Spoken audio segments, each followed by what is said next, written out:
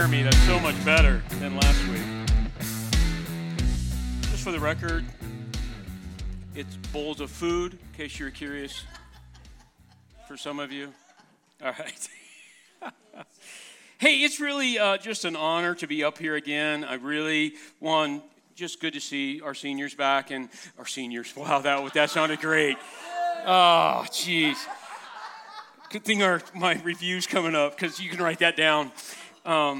It's good to see Pastor Bob and Pastor Gabe back, and they just really deserve that break, so I know they had a good time. And it's just fun to be up here, and I had so much fun this week preparing for this. So just for those of you here last week, I appreciate you coming back. That's really awesome. And who was inspired a little bit to read a little bit more word this week? Right? It's okay. Be honest. Couple, that's awesome. This service is great because I think only one person raised their hand last service, so you're the spiritual ones.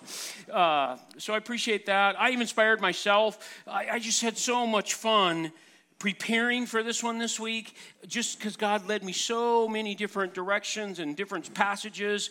I would encourage everyone to write a sermon.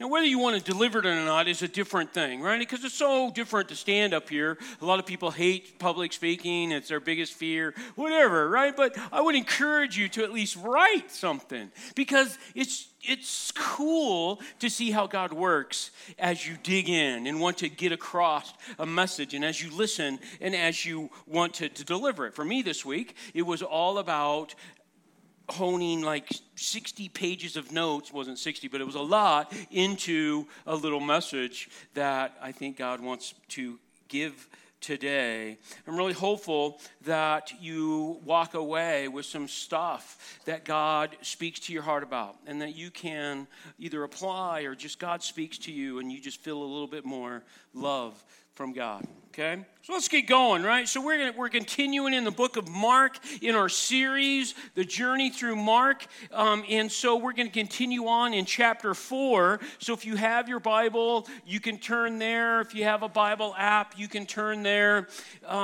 Nudge your neighbor and say, "Don't fall asleep." Yes. All right, so we're going to continue in chapter 4. This is the section of Scripture that is titled, Jesus Calms the Storm. And just like I said last week, because we talked about the first part of chapter 4 last week, where it was the parable of the sower, okay? So this section of Scripture also is read quite a bit, probably preached on quite a bit. Tell me, raise your hand if you will, if you heard about Jesus calming the storm. If you've read that section of Scripture a couple of times. I'm hopeful, and I believe that the Word of God is active and living, and it can speak to you where you're at today. So this little section of Scripture has been preached on so many times. But let me set the framework first, right? Because I don't want you walking away with, God, Craig, why didn't you talk about this? This is not about why storms happen. That's another message for another time. Pastor Bob would love to teach that message at some point. See how he set you up there? That was awesome. Okay? He would like to teach that, but let's just say it straight. Storms happen in our life. Sometimes we cause them because we do dumb. We have a phrase in our house that when the kids leave, then I say, love you and don't do dumb.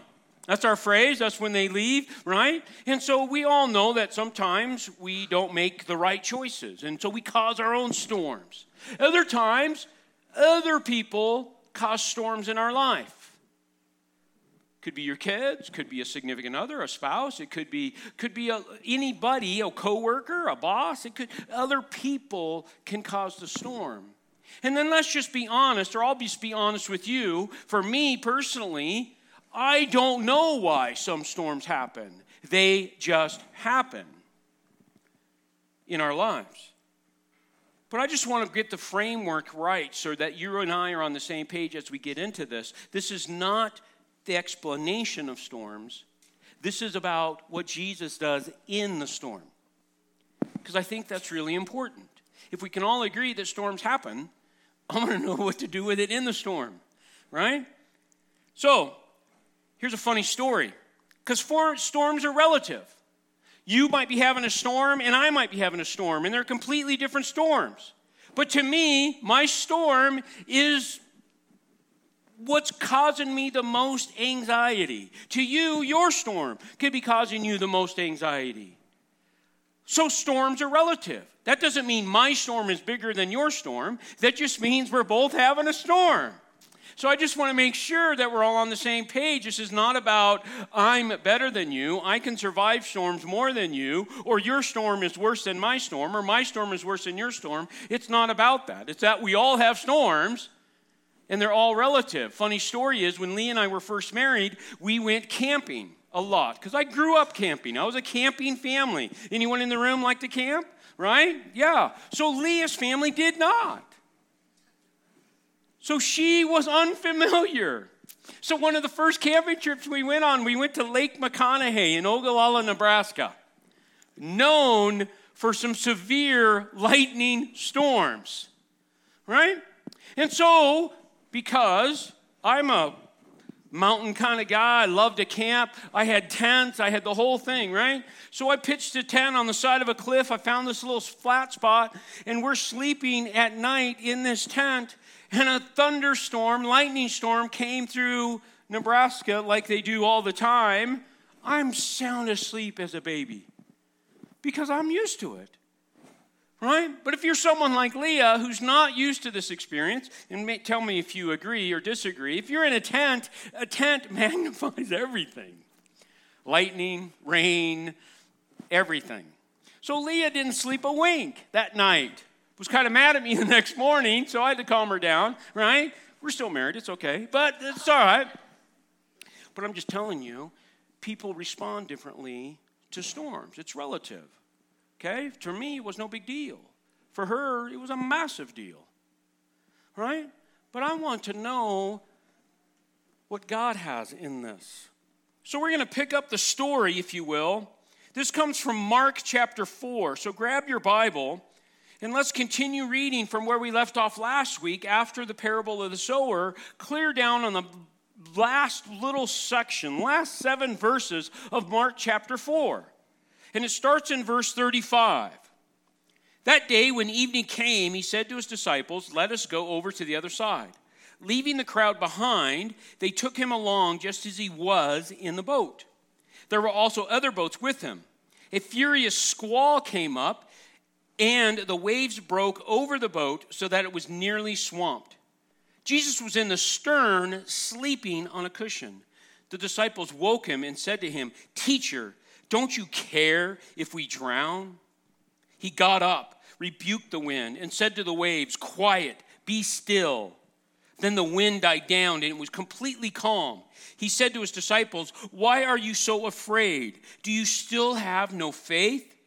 They were terrified and asked each other, "Who is this? Even the winds and the waves obey him." So let's set the scene, because I'm a proponent of reading a lot of scripture to get a full understanding of what's going on. And it really helps me understand the scenario. I mean, there's so much in these 7 verses, but if you got to understand kind of what's going on in order to understand the mindset of the disciples, right? I don't think we'll ever understand the mindset of Jesus, but I think we can get the heart of Jesus in these stories. But the disciples and Jesus, if you remember the parable of the sower, right? Jesus spent all day long teaching. The crowds were so big, they kind of pushed Jesus to the edge of the lake. Jesus got into the boat, and he was teaching from the boat. So he was either teaching the big crowd or he's teaching his disciples, right? He spent all day long giving and giving and giving.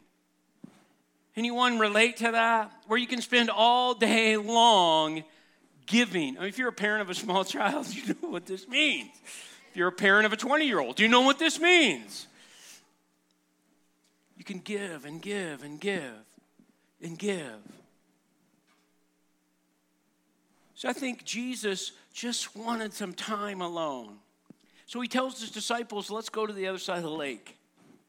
Right? He tells his disciples that. I'm sure they were all tired and wanting rest. And then it says, what's really interesting, I love when Scripture just does the little things, right? Just as he was. Did you catch that when we read the verse? Or in this whole section? They took him just as he was, right? No time for a shower, no time to go get dinner, no time to pack any clothes. They took him just as he was. They were tired, exhausted. I'm thinking to myself, because the crowds wanted Jesus so much, they had no time to go do anything, because if they did, the crowds would press even more, and he wouldn't have any time. So they took him just as he was, tired, exhausted. They get into their boat, and they take off. Not only that boat, but the Bible's clear. It says there was a small fleet of them. It doesn't say how many. Right? But it says a small fleet. So again, I say this a lot, and I'm such a visual person. And I read this scripture a lot. And you read the section where Jesus is sleeping. Right? So I'm thinking this boat is like some cruise ship kind of thing, right? Where Jesus is below deck. He found some hammock, right? And he's not really, worried about much. And so he's just out. Right? Like when you have a small kid, and a small kid won't sleep, but you put him in a car, right? And you take them for a drive, and your parent do that just to get your kid to sleep? Yeah, thank you in the back, right? I'll admit it, I've done it, right? I put my kid in the car seat and put him on the dryer once, right? So that was really awesome. He still shakes a little bit. That's okay. I'm kidding, he doesn't. Settle down, okay? But I like to know... So in my study this week, and it was just really fascinating. I had so much fun studying for this that I did a little bit of research on this boat because it helped me understand it. Did you know that in 1986, they found a boat? There was a drought in the Sea of Galilee area, and the water receded such that a boat from the first century was unearthed. I didn't know this. 1986. They were calling it the Jesus boat. Look at this picture. That's the actual remains of the boat. Pretty small boat. So I dug a little deeper, and because that doesn't tell me a lot. I'm thinking maybe some of it eroded away. I don't really know. So I dug a little bit of more research into this. This is maybe a more accurate picture of what the boat looked like fully built, but still a pretty small boat. 27 feet long, 8 feet wide. Man, that just floors me a little bit. To think that a great storm come, Jesus is sleeping on a boat like that. That's craziness. It just makes the story even more amazing to me, and how God works in people's lives. See, another thing I learned is the Sea of Galilee is not really a sea itself. It's a freshwater lake. It's a really big lake. It's 13 miles long and 8 miles wide at its biggest spot. That's a really big lake. And so it helped me understand that. The thing I also learned is that the Sea of Galilee, the geography around the Sea of Galilee, is prone to violent storms coming through. That is even... I don't even know how many times you can say more amazing in one sermon, but God's really speaking to me while I'm studying this, because if you remember, a lot of the disciples were fishermen. They knew how to handle a boat like that. They fished on the Sea of Galilee. They probably experienced some of these sudden violent storms on the Sea of Galilee already. This is not a new occurrence in my mind for them.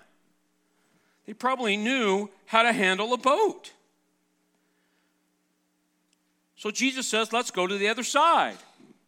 Sounds like a good plan. Obey and follow Jesus, right? Who wouldn't want to do that? Think this. Jesus knew there was going to be a storm. He knew it was going to happen. That's phenomenal to me. He didn't have any doubt when he said, let's go to the other side, that they would make it to the other side. So you got to wonder what's really going on in Jesus' mind or in his heart. We'll talk about it in a little bit, that he knew there was going to be a storm. He knew that the disciples were going to have a crisis of faith. Oh, we're going to get to there in a minute because I think that's really cool. So you got to put yourself in the disciples' shoes. Jesus says, let's get on the boat and go to the other side. The disciples have seen the miracles that Jesus have done already. They've seen a lot of what he's done. And they're thinking, they're still trying to figure him out completely, but they're thinking that he's pretty cool. I'm going to hang out with this guy. That's how you talk in youth group, okay? But I'm going to hang out with this guy. They labeled the disciples. They get the tag, I will make you fishers of men. So when they get into the boat, they're probably thinking, wow, let's just go to the other side. That's what Jesus wants to do. There's no doubt in my mind that we're going to make it. So off they went, their little fleet, to the other side of the lake. And then Jesus fell asleep. Man, to me, that just really shows that Jesus was fully human. That he could relate to us in our tiredness. He understands it. So he gets on the boat. It doesn't say how long. They rowed for a little bit, right? Jesus falls asleep in the back of the boat, the stern, the back of the boat. He was fully man. So they're sailing. It's getting darker, and then it happens. Mark 4:37. A furious squall came up, and the waves broke over the boat so that it was nearly swamped. This account is recorded in Matthew, Mark, and Luke. It's really the same account. Some of the words change a little bit that I think really helps us understand a little bit more of the story. The account in Luke says that they were in great danger. The account in Matthew says without warning. So these are disciples, these were sailors, so to speak, that already knew how to sail, already knew how to handle the boat. But this storm was such that it took them by surprise, and they were in danger or in peril. Oftentimes I know in my life that storms come without warning, right? And I just feel like things are just out of control. A squall, a sudden violent gust of wind or localized storm, especially bringing rain, snow, or sleet. The King James Version relates it as, or translates it this way: there arose a great storm of wind. I've experienced a squall. My dad had a little sailboat. It was a 28-foot sloop. It had a little cabin, right? It had a little thing in the back, whatever you sat in the back of a sailboat. And you sat in the back and you stirred the boat. It had 2 sails on it. And we took this boat all over, but we took it up to Glendo, Wyoming, the great sailing capital of the United States, right? That was funny, but it's not, okay? Glendo, Wyoming is Wyoming, right? Wyoming's known for wind. Well, Glendo, Wyoming is such that it's a beautiful lake, right? But it was designed such that it went through hills and stuff, so sudden gusts of winds came through there all the time. Now, I'm a pretty amateur sailor at the time, still am, but I was on the tiller in the back. I was the one controlling the tiller where the boat was going, and that person also controls the main halyard for the main sail. So we're cruising along. My dad decides to go up to the front of the boat to fix something. I don't know what he was fixing. He's my dad. He fixes everything. Okay, so he was up the front of the boat, and all of a sudden, without warning, if you're a sailor, you know what this is. The boat, the sails slap the lake because a squall came. If you're at the helm, you're supposed to watch this, right? If you're a good sailor, you can see the storm coming. Well, I'm not. Very similar to a lot of what happens in my life. That storms just happen. The sail slaps the lake. We both go out of the boat. My dad is somewhere. No idea where he's at. I'm hanging on to some rail as the boat stands back up, because that's what sailboats do. They're amazing that way. Right? The problem is, if you're the helmsman, you're supposed to unlatch the halyard so the wind comes out of the main sail and it just flaps. I didn't do that. I was out of the boat before any of that could happen. So we're flying at the same speed. Flying. Can you fly in a sailboat? I don't know. We're going at the same speed, and we're going towards the shore. So I don't know where my dad is. So I'm trying to crawl back into the boat. Luckily, I'm still hanging by one rail. I managed to get into the boat, unlatch the halyard, and the boat stops. Isn't that similar to life? Where storms can just come and hit us without warning. We're not expecting it. And we do our best to struggle to get back and figure out where center is. So I've experienced a squall. I've experienced that kind of panic, that fear. By the way, God is good, because once I got back into the boat, my dad was behind the boat. Somehow God managed a line to fall back behind the boat. My dad was like surfing on the line back there, kind of hanging on to it like I was using him as bait. He gets on the boat, gives me one of them dad looks. Then he sells the boat, but that's another story. So just to know, storms happen, and they can happen suddenly. And it happened to these guys. They were experienced sailors. But yet they were terrified. They were fearful. But Jesus is still sleeping. Imagine this. I bet the disciples didn't think what it says in Psalm 89:9. It says in Psalms 89:9, you rule over the surging sea. When its waves mount up, you still them. How cool is that scripture, right? But I bet in the middle of the storm, the disciples weren't thinking that. They were thinking and reacting to their fear. Anyone in the room? Is it just me? Were you afraid to shake your head? But Jesus was still sleeping. That's just craziness, right? So if you remember the size of the boat, and it's a small boat, Jesus is in the back of the boat. The boat is bouncing, right? Because if the waves are big, if you've been on a lake at all, the boat is bouncing. How in the world can Jesus be sleeping?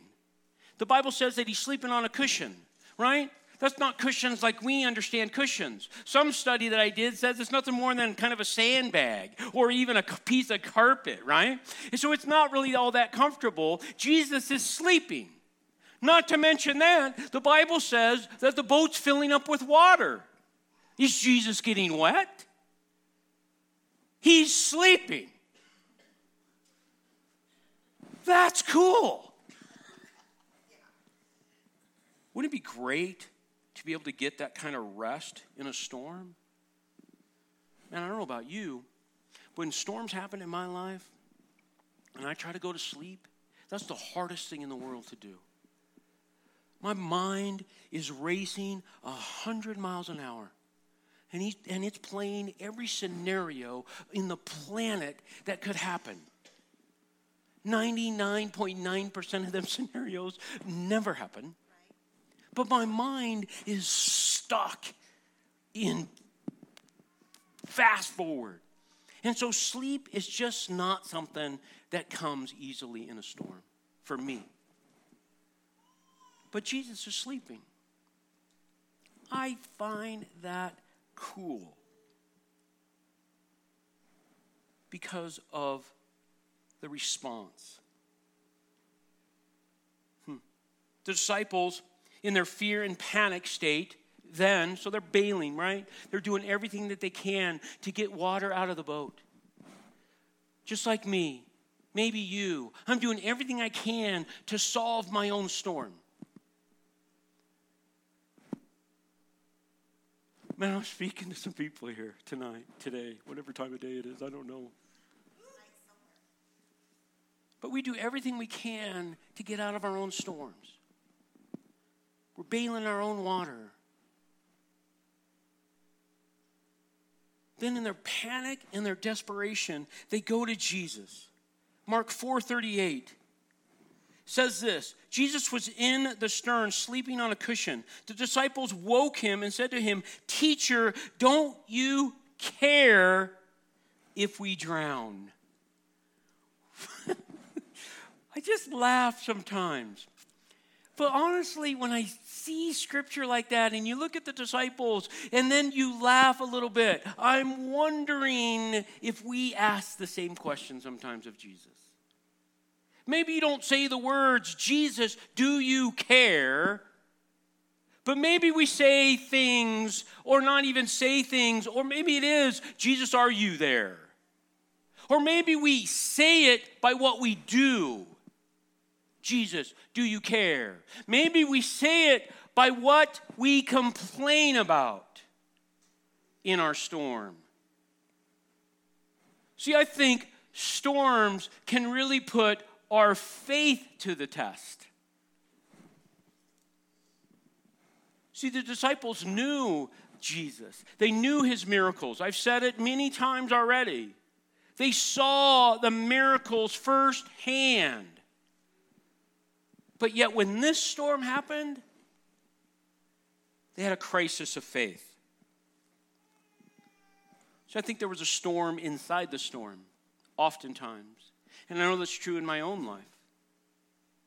That there's a storm, the physical storm, where you're trying to figure out what to do with a car accident. Or something more serious. You have a health issue. Or whatever your storm is, it doesn't matter. There's the physical part of the storm. And then there's the spiritual part of the storm.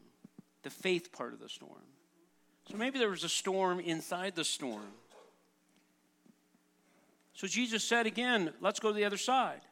So the disciples were thinking, let's just go. That's what Jesus said, let's do it. But then when something tough happens, then they're gripped with fear. But here's the good part. This is our turn, right? So it's not necessarily about the storm. I want to get across today, it's about what Jesus does in the storm.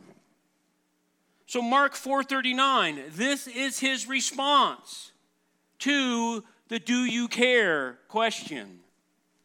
He got up, rebuked the wind, and said to the waves, "Quiet, be still." Then the wind died down, and it was completely calm.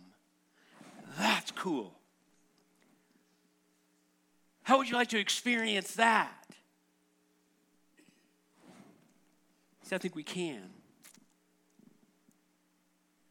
The CCV version, Craig Carson version, says this, Jesus speaking to the waves, "Enough, calm down." And I'm wondering if he's saying that to me also. Enough, calm down, I got this. I don't know, it's just the way I work. Some versions say, "Peace, be still." I read the NIV, so that's what it says, quiet. Other versions say peace.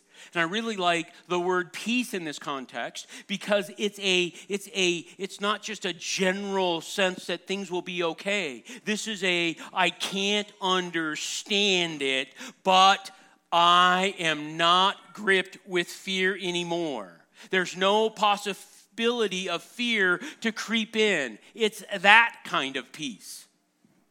Maybe it's the kind of peace that talks about in Philippians 4, 6, and 7.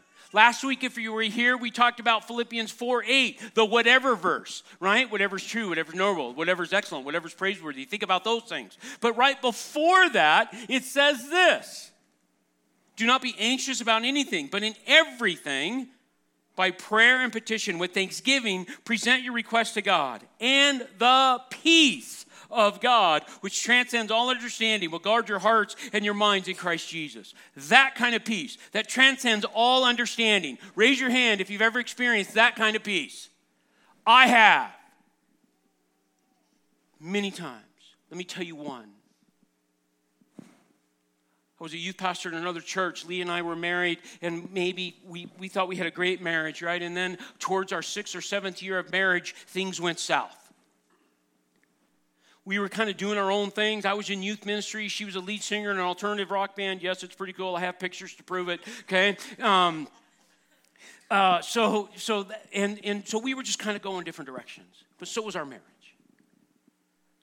And then we both chose to do some really dumb things, and, right? The whole don't do dumb thing, but we chose to do some dumb things, right? And so then we were struggling. That was the storm. I thought it was done. My life was identified with my marriage. So I remember distinctly, very distinctly, I'm driving home from church, right? I'm still a youth pastor at the time. Yes, I talked to my pastor. We were working through some stuff, and we were talking, and it was a youth group night, and I was coming home by myself.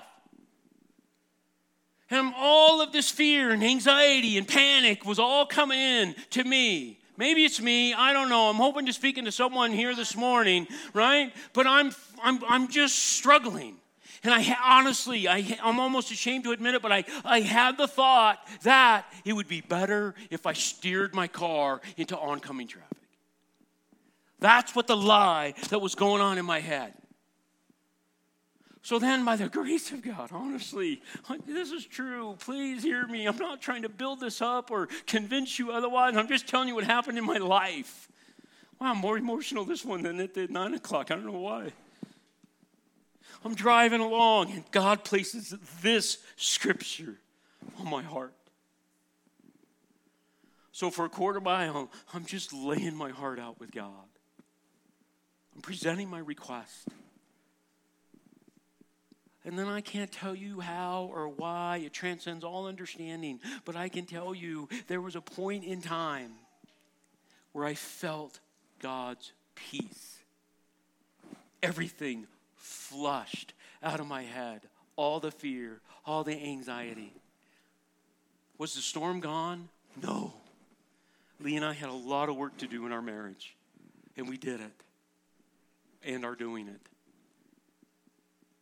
But I can tell you that if you present your request to God, the promise is, with thanksgiving, the promise is the peace that transcends all understanding. See, I think God is in this section of Scripture, He's talking more about maybe the storm within us than He is the outside storm. He still calmed the outside storm. So I think maybe Jesus was trying to calm the storm inside the disciples also. Look at the response. Mark 4:40. He said to his disciples, "Why are you so afraid? Do you still have no faith?" So I think this was a defining moment for the disciples in their faith. It's conjecture, I'm sure, and this is just how my brain works, that I'm thinking that at that moment, they go from just sort of knowing what Jesus did to knowing who Jesus is. Oh, come on, that was good. Because more you know, thank you, that was a long time ago. But the more you know Jesus, I think it gets a lot better. It's not the same fear. Notice it talked about they were panicked before they went to Jesus. They went to Jesus in their fear. Jesus rebuked the storm. And then he says, do you have no faith? You still have no faith? And then right after said they were terrified. It's not the same fear. It's completely different. The fear before is full of fear and panic and anxiety. The fear after is knowing who Jesus is. Knowing that God is good all the time, and all the time God is good. It's the fear of the Lord kind of fear. Maybe it's the fear of what Proverbs 1:7 talks about, that says fear of the Lord is the beginning of knowledge. So they transitioned from the fear, anxiety, and all of that to I now fear the Lord. I know who Jesus is. Who is this, the disciples say, that can calm the wind and the rain? Only God. It's the fear going from my stuff to the person who can handle my stuff. So I think in them 7 verses, Jesus not only shows us that he's fully human, he shows us that he's fully God. And in those 7 verses, I think he's telling all of us, enough already. Calm down. I got it. See, sometimes he calms the storm, and sometimes he calms the storm in us. So I was preparing for this message, and I just had so much fun this week. I've said it before, and I just want to reiterate and just encourage you. Man, you just be in your Bible, because it's so cool. Did you know that there are many places in the Bible where the Lord calms the storm? Not just this one section. This is the one that gets preached on a lot. But there's so many places where in the Bible where the Lord calms the storm. I had so much fun as the Lord uncovered all of these for me. Not all of them, because that would have been a long time. But at least enough of them to help get this done. Well, there's a couple of things that two things that the Lord spoke to me during this message that I'm hoping you can get 1 or 2 or some nugget out of these 2 things as a takeaway. 1, Jesus is always with us. I think if I were to do a survey and I were to come to you privately and I were to ask you that question, you would agree with that. That's what the Bible says. But oftentimes, the way we live our lives might translate differently than the words coming out of my mouth. But Jesus is always with us. The Lord led me to a scripture, Deuteronomy 31:8. And it says, the Lord himself goes before you and will be with you. He will never leave you nor forsake you. Do not be afraid. Do not be discouraged. That's an amen. But that's an amen if you understand the context of where this scripture is and how it's being delivered.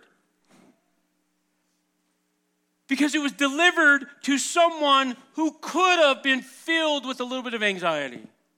So you know anything about Deuteronomy, right? I had to read the whole section right through there as I was doing this and studying it. It's Moses talking to Joshua. And it's Moses is giving the reins of the Israelite nation to Joshua. And he's saying, Joshua, I want you to take these people, it's your job, into the promised land. These people are stiff-necked, crazy, do-dumb people. That's a storm in the making. So Joshua, who knows what was going on? But he had to have a certain sense that God is good, but Moses is trying to encourage him. And he says that the Lord himself goes before you. He will never leave you nor forsake you. Do not be afraid. Do not be discouraged. Man, that speaks volumes to me. Sometimes in my life when I have storms, I might think that Jesus is sleeping. But he's not. He's there. The Bible says it. I just need to go to him and find him. And because he's there. He wants to help me. He wants to calm my storm. I think oftentimes when a storm happens, it tries to isolate us. We try to feel alone, right? That's just a lie of the enemy. Because the enemy wants us to be alone. He wants us to think alone. He wants us to, I'm the only one. Woe is me. But I can guarantee you that we all have storms. There's a really good chance that there's quite a few of the same storms happening to some of us at the same time. But if you could get into your heart, you could say the words, do not be discouraged, do not be dismayed. The Lord goes with you for wherever you go. You can say that out of your head, but until it moves to your heart, then you're thinking Jesus is sleeping.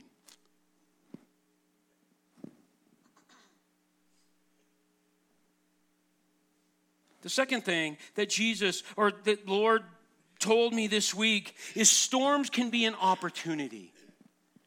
That's kind of crazy, right? I'm not encouraging storms. That would be craziness, right? Go out and have a storm. That would be dumb, okay? I'm not encouraging that, but we all know that storms happen.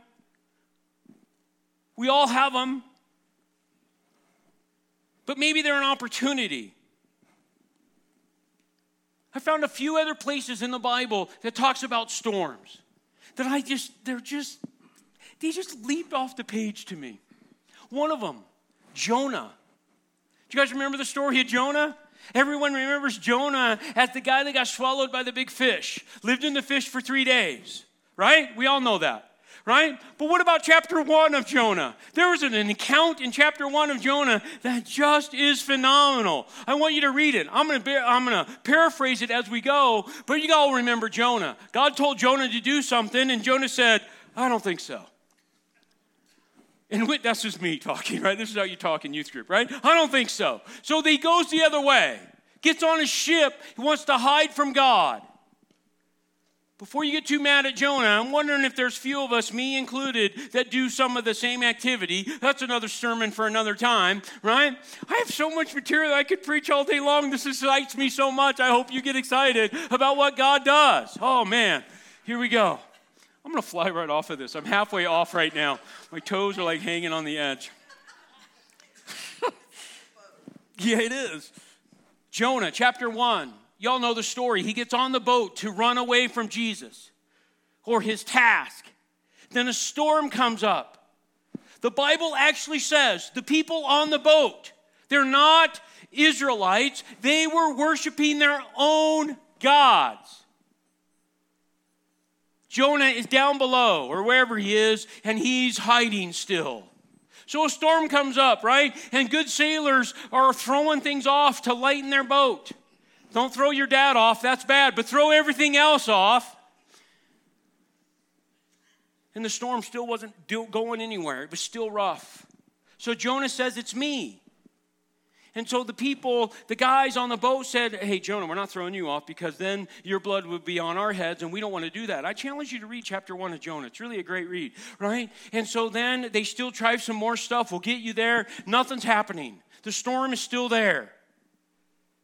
So then Jonah finally says, it's really me, right? So they pluck Jonah off the boat, push him, throw him. I don't know how Jonah got jumped. I don't care. It doesn't matter to me. But read what happened next, because this is what's really cool. The guys on the boat, so Jonah jumps out of the boat, right? God calms the storm, completely calm. Just like the account in Mark. The guys on the boat who were worshiping their own God now are worshiping the God of Jonah. Our God, the only God. See, I think storms are an opportunity. And then I'm going to close with this section of scripture. Oh man, this one excites me the most. Right? Maybe it's just me. Psalm 107. 107. It's a great little psalm. I would encourage you to read the whole psalm. But Psalm 107 says, it starts with this. Give thanks to the Lord, for he is good. His love endures forever. Period. Amen. Let's go home. No, you can't. Because you can't not read the rest of Psalm 107.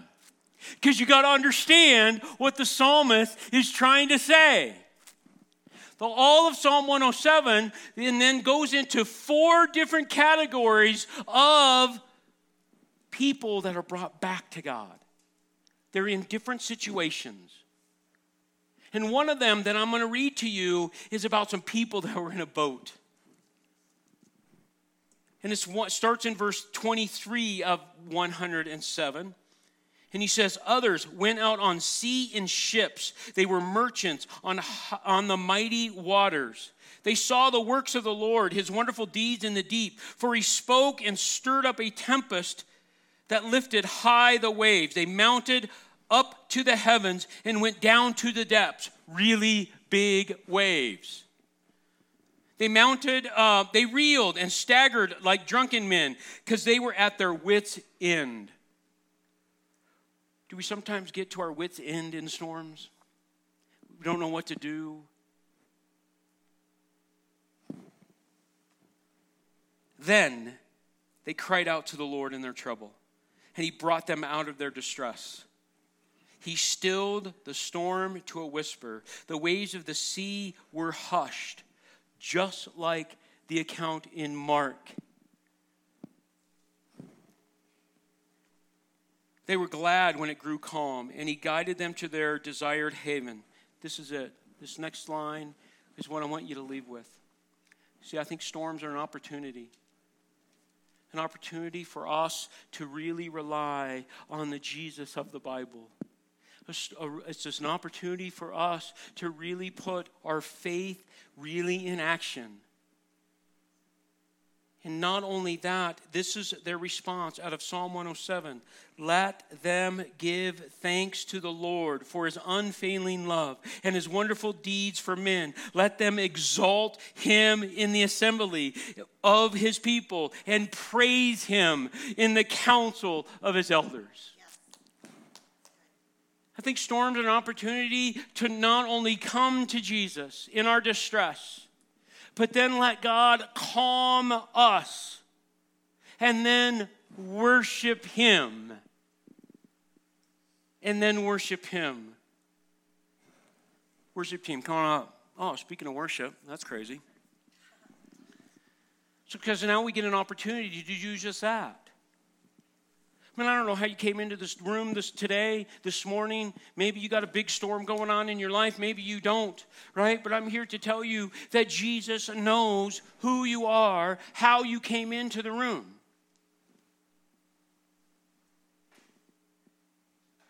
And he wants you to respond to him. This is why I love the fact that we do communion every week in this church. It's one of the greatest things that we've done since we've started. We've done a lot of great things, but that is one of my most favorite things. Because communion is an opportunity to do what we're talking about. Communion, the Bible says, when you take these elements, you take them in remembrance of me. Not me, Jesus me, Christ me.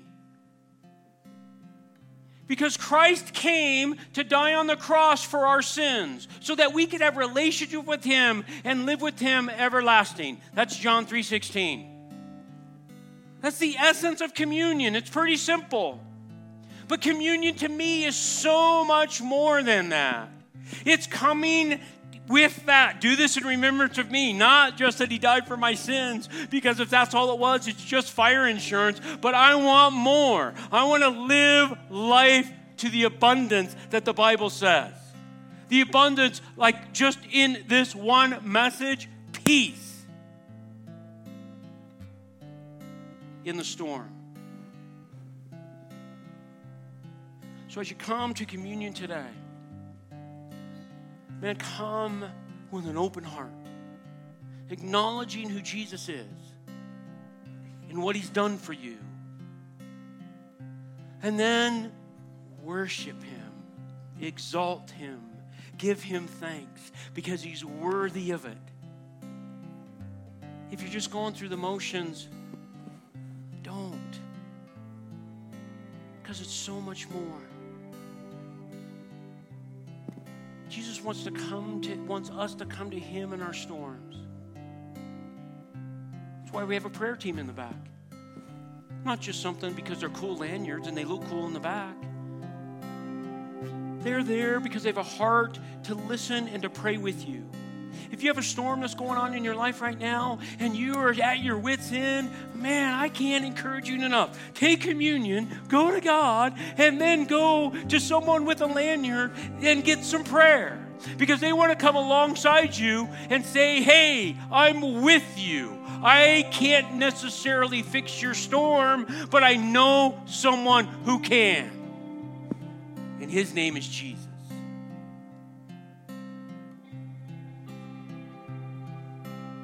And then worship. That's why we sing songs at the end of a sermon. It's not just to fill time. It's for an opportunity for you to respond to what God's doing in your heart.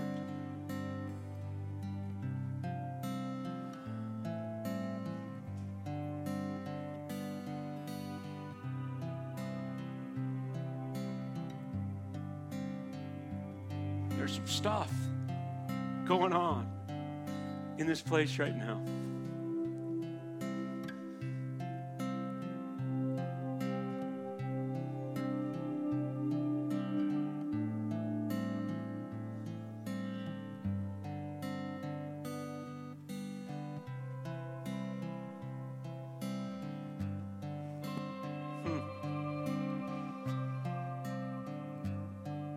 Let's pray.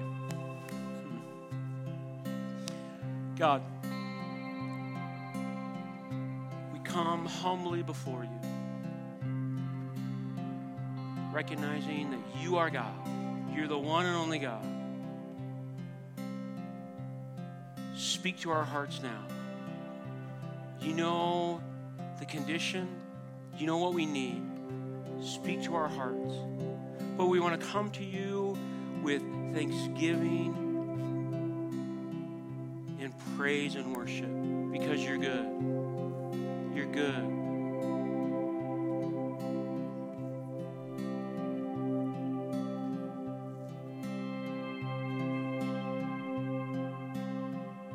Lord, speak to who you need to speak to right now. In the name of Jesus, speak to that person.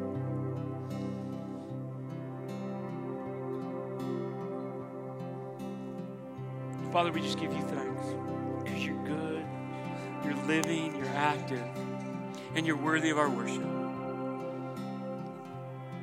Father, we just pray this in the name of Jesus. Amen.